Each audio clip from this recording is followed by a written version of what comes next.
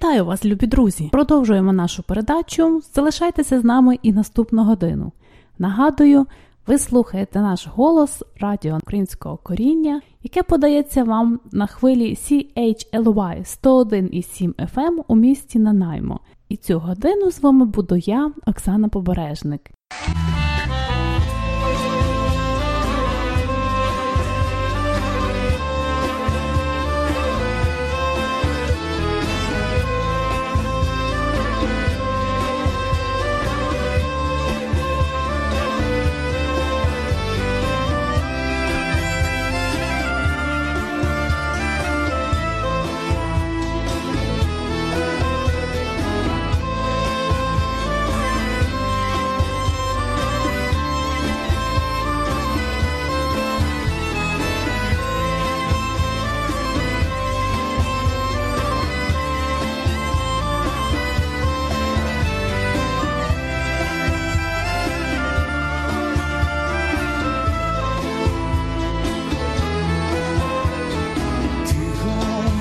На дворі і тільки чути, як матері слова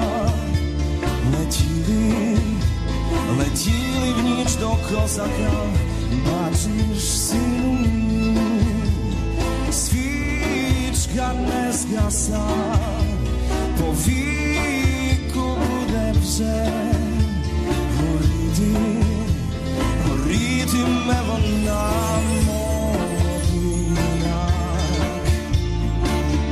молодий козак. Там, де біля тополі калина росте, мамині очі чекають тебе. Сина у розпачі плаче, сина все чекає, на Бога вже його душа. Мам, я волю за волю пішов далечі, за правду і волю нових поколінь, за тих, хто в морі далеко і крилами лелеки повернуться живі.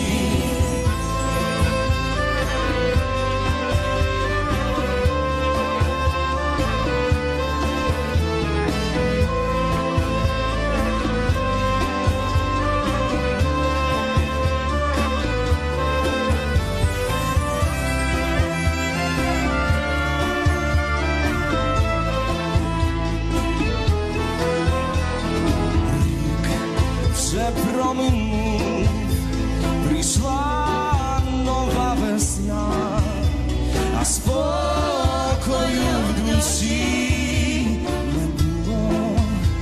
не було, но і ще мам. Батько змучений, сам торує шлях, по ньому мав іти.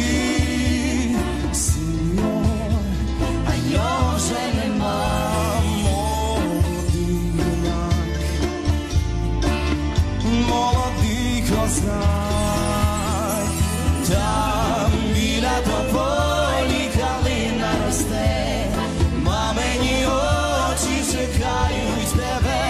Сина у розпачі плаче, сина все чекає, на Бога вже його душа. Мам, я в бою за волю пішов далечі, за правду і долю нових поколінь, за тих, хто в морі далеко і крилами лелеки повернуться живі.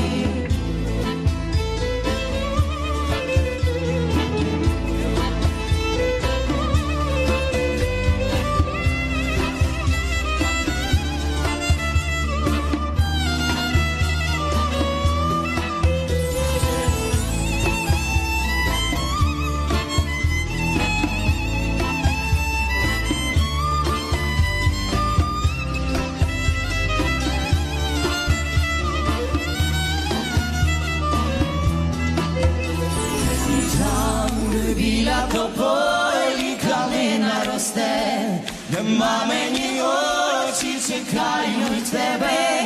Сина у розпачі плаче, сина все чекає, на Бога вже його душа. Мам, я волю за волю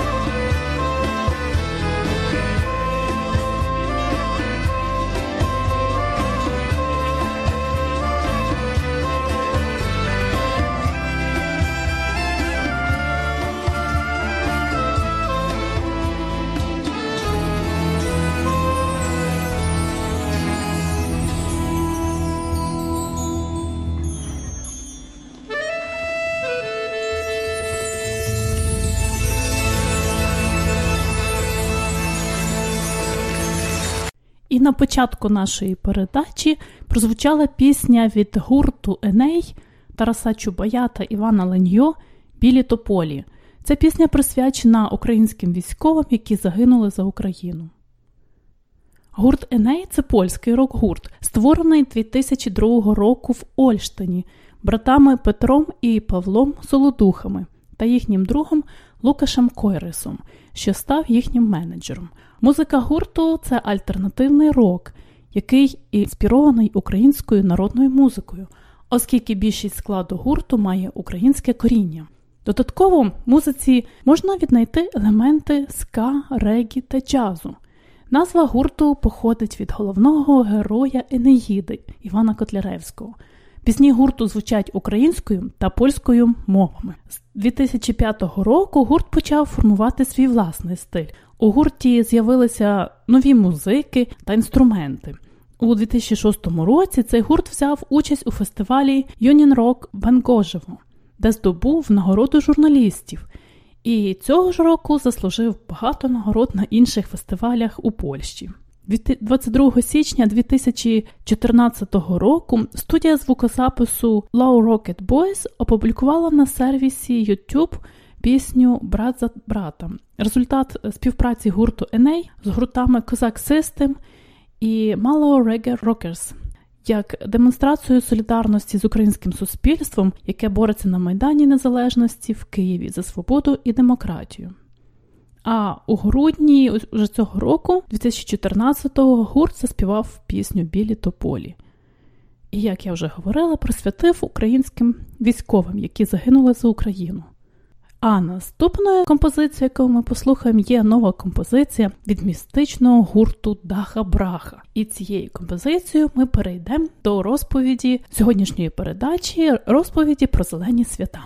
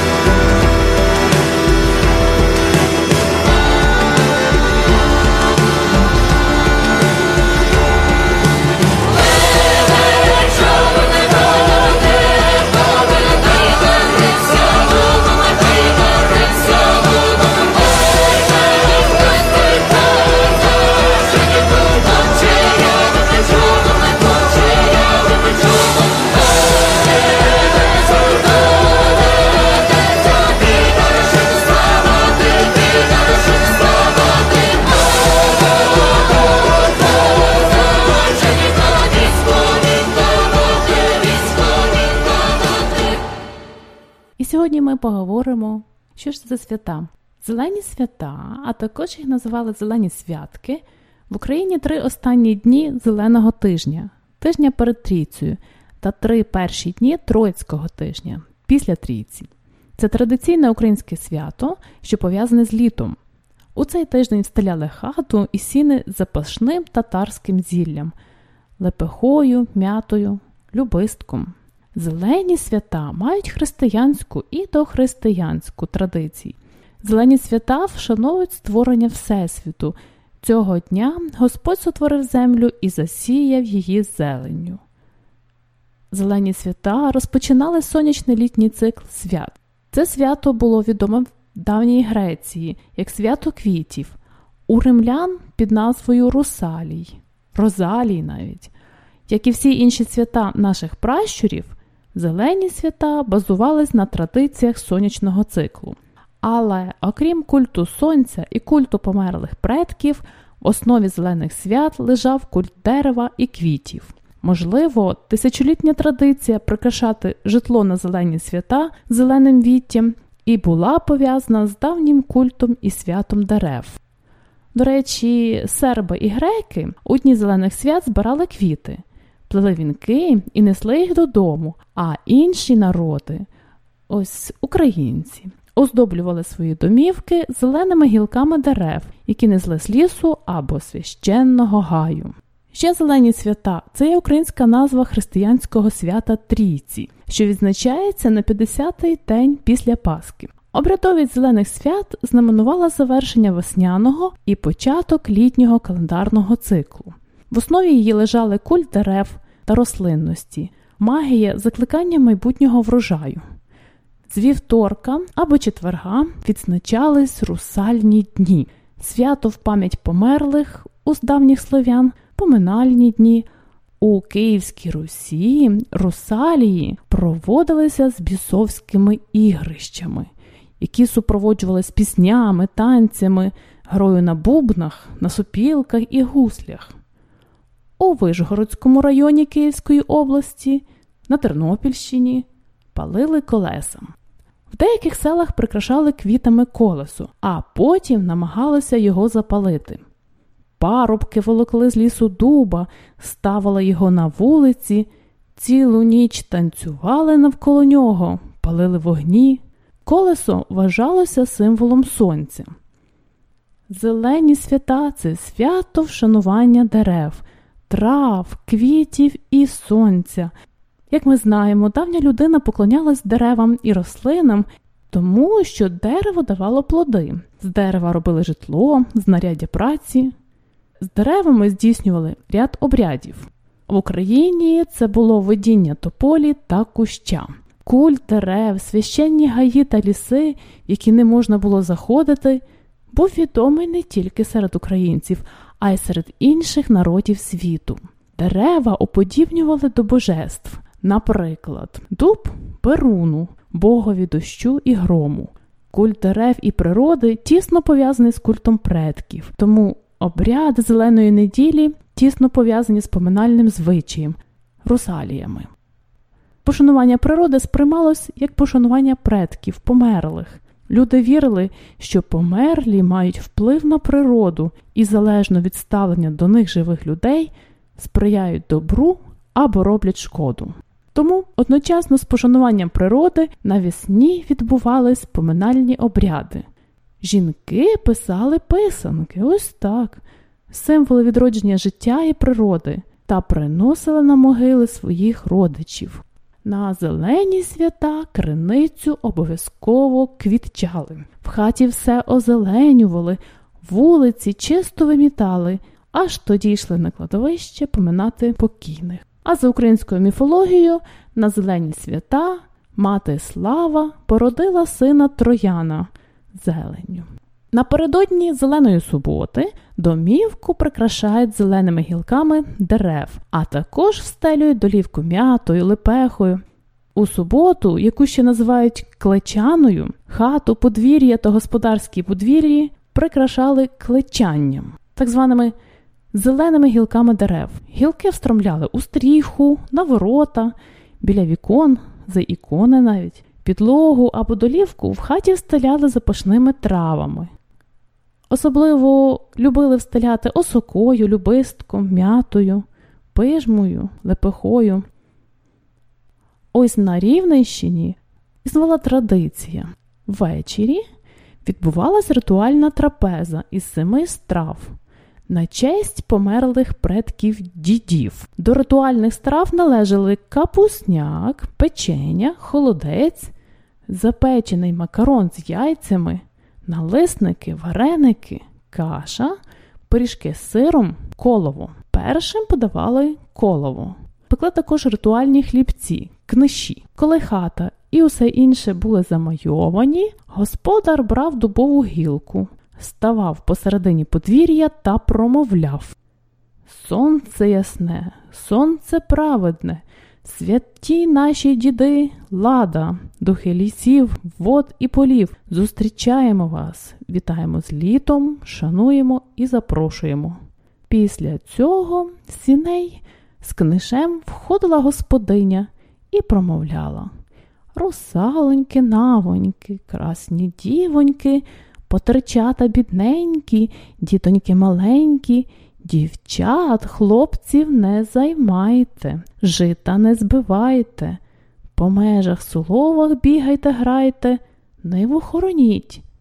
Просимо вас, схиляємось з книшем та квітами». Після цих ритуалів йшли у хату і сідали за традиційну вечерю.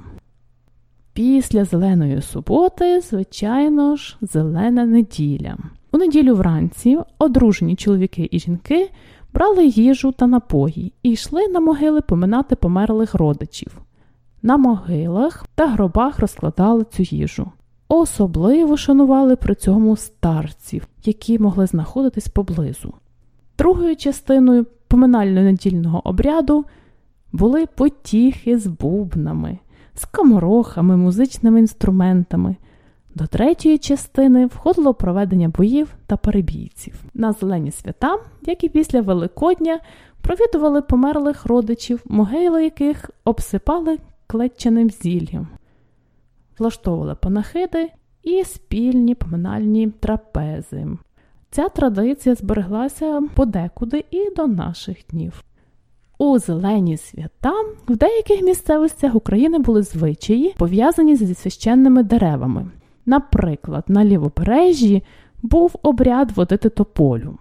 Дівчата вибирали поміж себе дівчину на тополю, прикрашали її намистом, стрічками та квітами, обличчя зав'язували хусткою, руки прив'язували до палиці і так водили по селу з гучними піснями.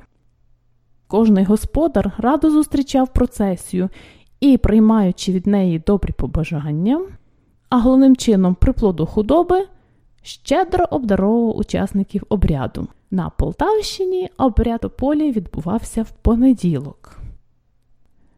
Ще один такий цікавий обряд – завивання берези. Вранці у Зелену неділю дівчата брали харчі, закликали хлопців і з піснями-веснянками та гаївками йшли в ліс, чи в гай. Там грали, співали, водили хороводи, а потім разом сідали і з'їдали все, що принесли. Після цього шукали в лісі молоду берізку, що мала довгі тонкі гілля пруття, і з того тонкого гілля на самій березі завивали вінки, співаючи відповідних пісень. «По саду ходжу, виноград саджу, посадивши та й поливаю, ой, поливши та нащіпаю, нащіпавши, віночка зів'ю, віночка звивши, на воду пущу, хто вінка пійме, той мене візьме». Звивши вінок на живій березі, хлопці обережно відламують їх і дають дівчатам. А дівчата забирають додому і пізнім вечором йдуть до води. Пускають ці вінки на воду, ось схоже як на купала, споглядаючи, чи швидко плинуть, чи не підуть під воду, чи з'єднаються з іншим вінком, на який загадала дівчина, чи пристануть до берега. Ще цікавий обряд на Волині. Називався цей обряд лялі. Проводили його в неділю або в понеділок.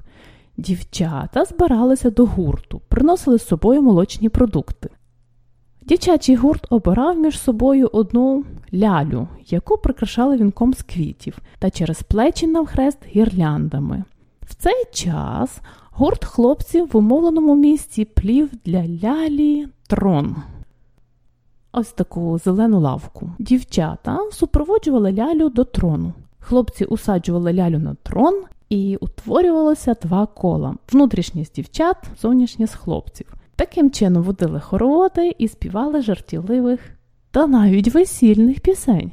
Троїцькі розваги починалися з понеділка і тривали цілий тиждень. Зазвичай їх влаштовували в лісі чи в полі, на вигоні за селом. Подекуди молодіжні забави й танці проходили біля спеціальних лаштунків, наприклад, ігрового дуба чи явора. Навіть до цих дерев прив'язували довгу жердину. Так само прикріплювали колесо, прикрашене квітами, гіллям і стрічками. Зелені свята, як вже говорили, продовжувалися цілий тиждень. У зелену середу молодиці зустрічали русалок. Зелений четвер ще називали Мавський Великдень. В цей день наші предки нічого не робили, а пекли паски баби, фарбували крашанки, одружені чоловіки та жінки проводили цілий день в гульбищах. Молодь участі у цих ігрищах не приймала. Закінчували зелені свята проводом русалок в понеділок, після тижня зелених свят.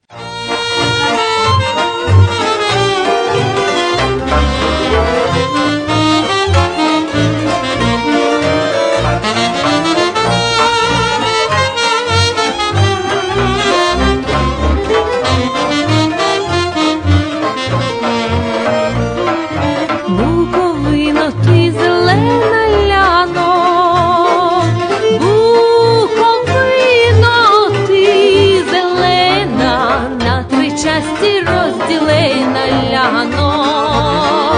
Буковино, ти зелена, на 3 часті розділена ляно.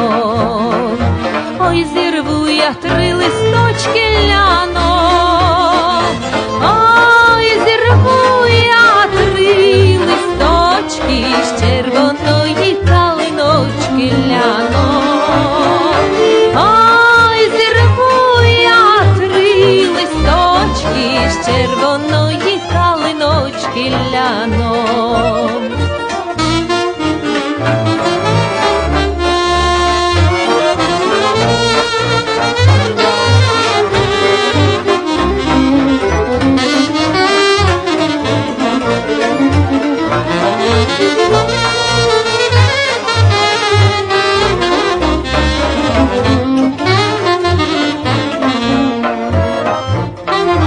Зірву перший та й заплачу ляно, зірву перший та й заплачу, батька й неньки я не бачу ляно.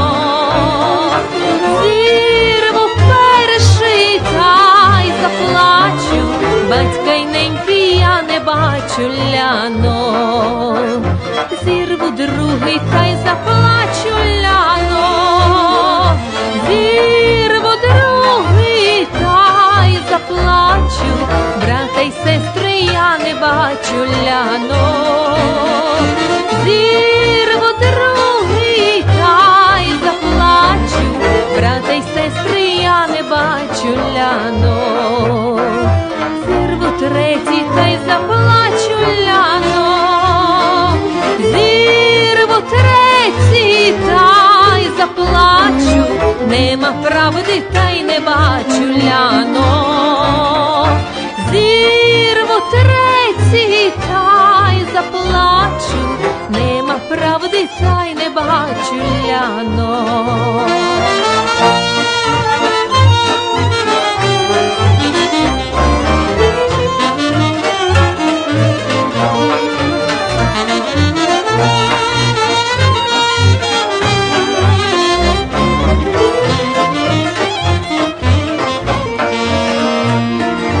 Буковино, ти зелена ляно, Буковино, ти зелена,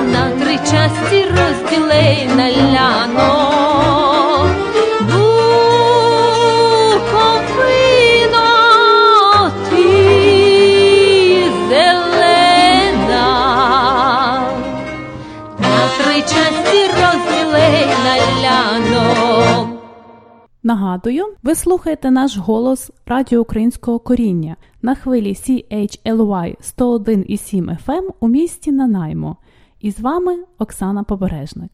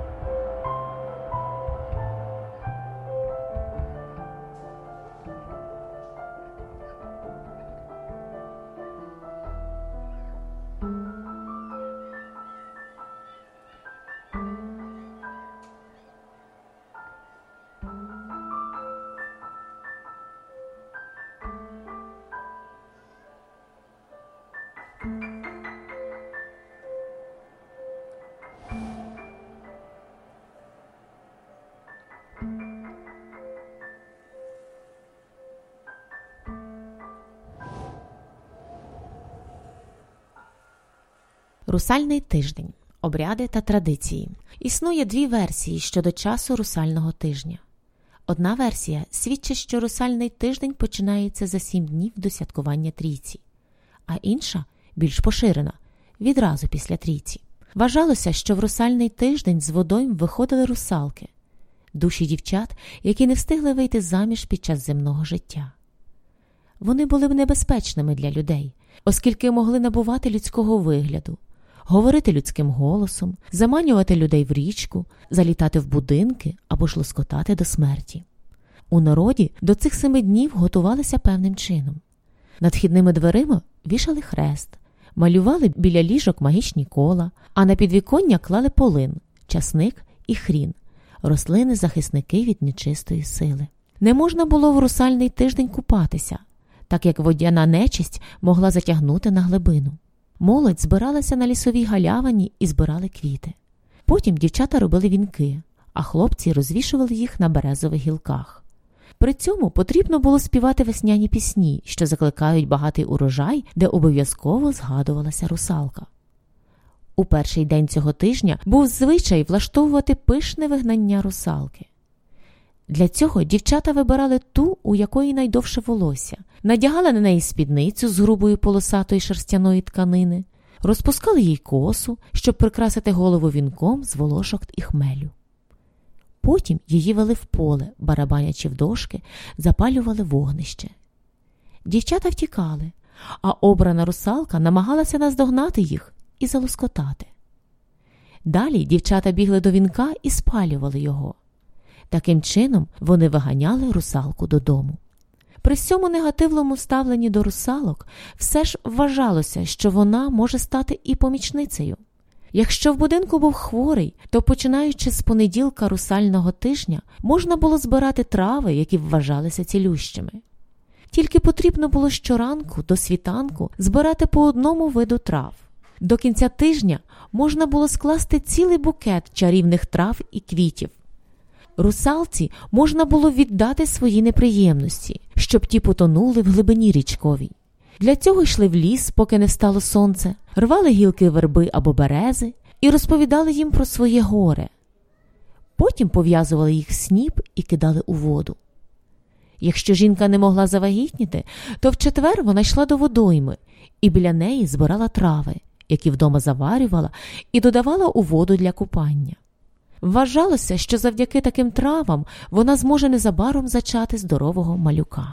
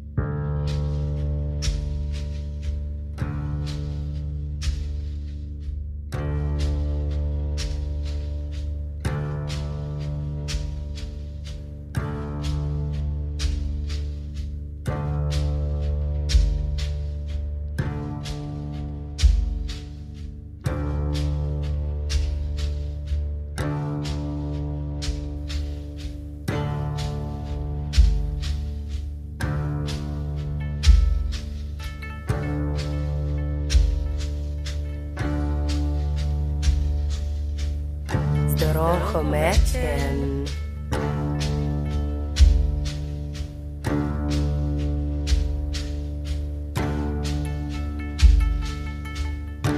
А чи з тобою молодець?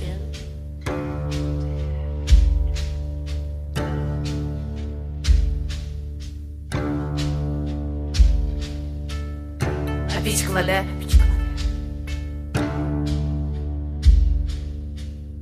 Як мертвого везе.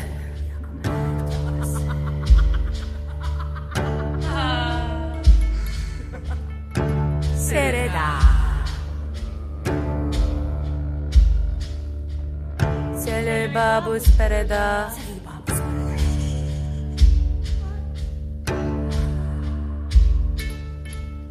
Четвер витак. Трава зібріла й так.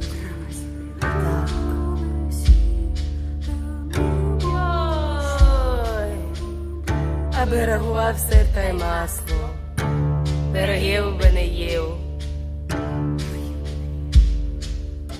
а виліз на мене зіпрів. Ждатиме вечерю, їстиме халяру.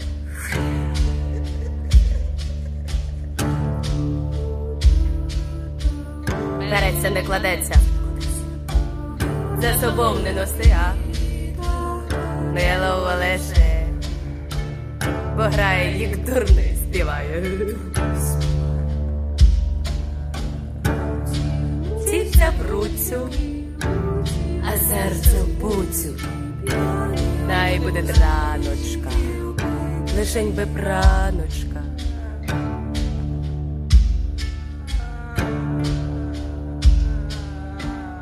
Всі слабі лише ванкеловий дужий, їх той хуй кутюжий, не зовсім порожній. Ждатиме вечерю, їстиме халяру.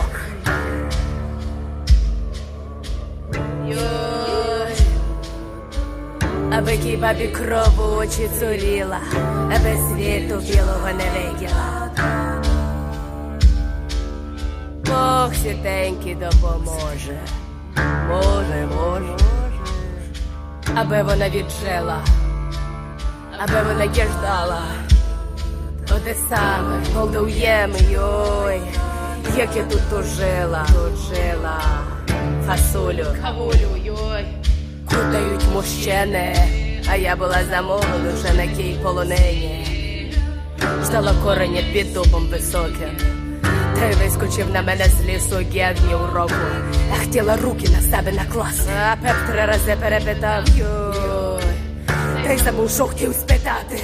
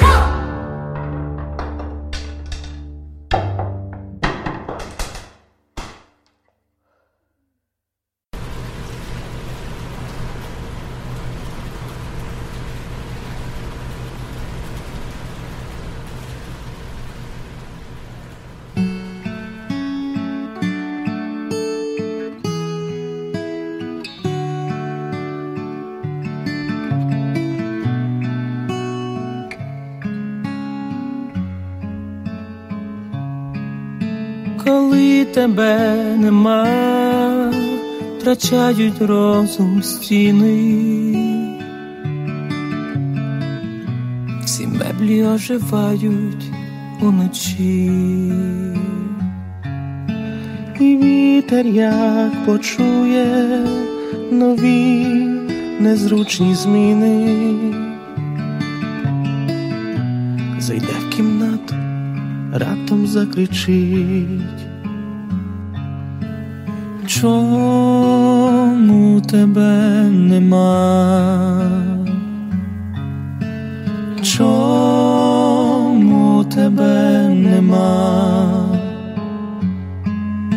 Коли тебе нема, я бачу чорні тіні. Вони лягають біля моїх ніг, питаються, чому ж я не спілкуюсь з ними.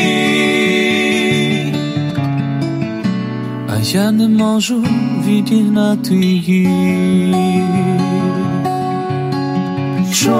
Чому тебе нема? Чому тебе нема? Коли тебе нема, я чую шепіт листя, ще й дощ б'є силою скло. Його німих вустах нема людського змісту, тому стрибає без мети вікно. Чому тебе нема? Чому тебе нема? Чому тебе нема? Чому тебе нема?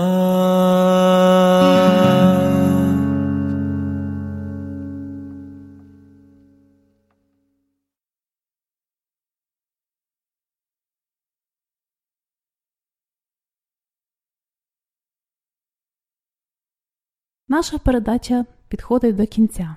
Бажаю вам гарного дня. До зустрічі наступної середи о цій же годині 11 ранку до 1 дня.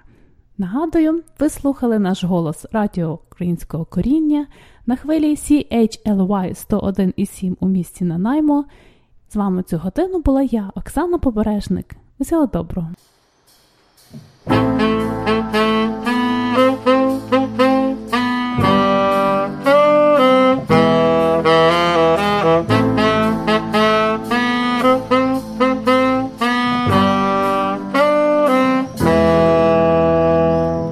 Пливи, рибо, пливи, ось твої острови,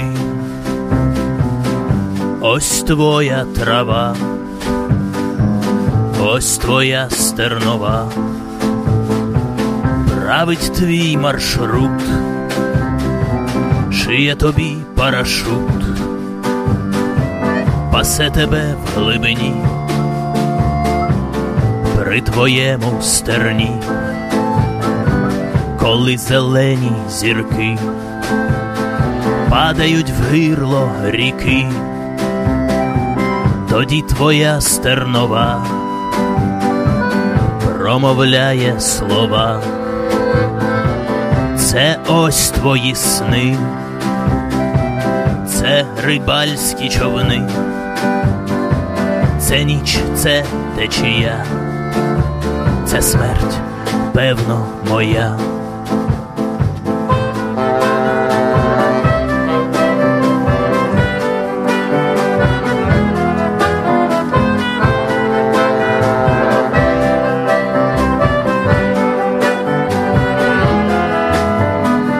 Життя — це тиша і сміх, його стане на всіх.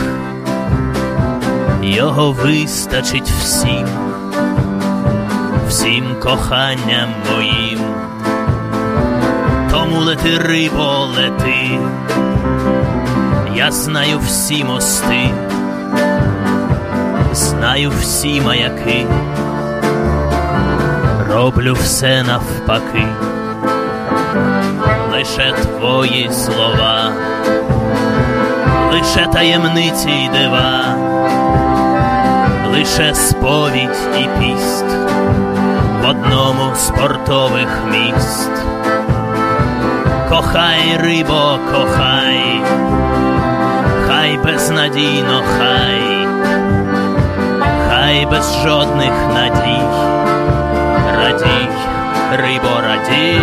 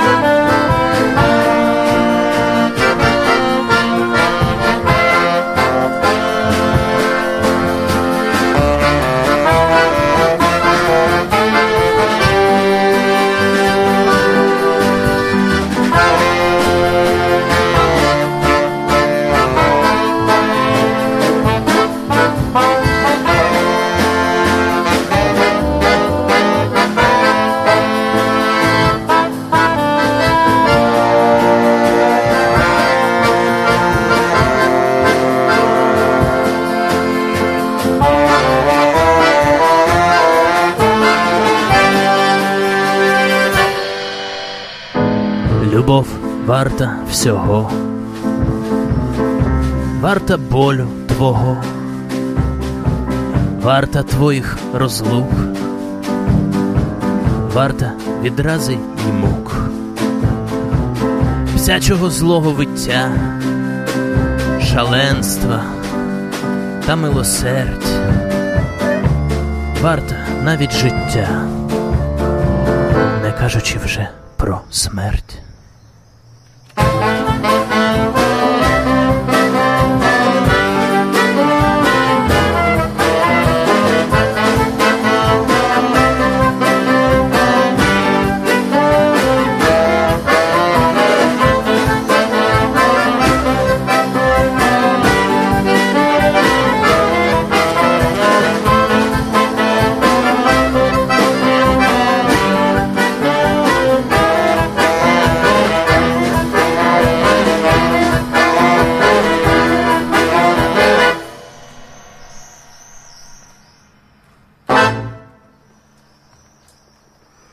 Love this podcast? Support this show through the Acast supporter feature. It's up to you how much you give and there's no regular commitment. Just hit the link in the show description to support now.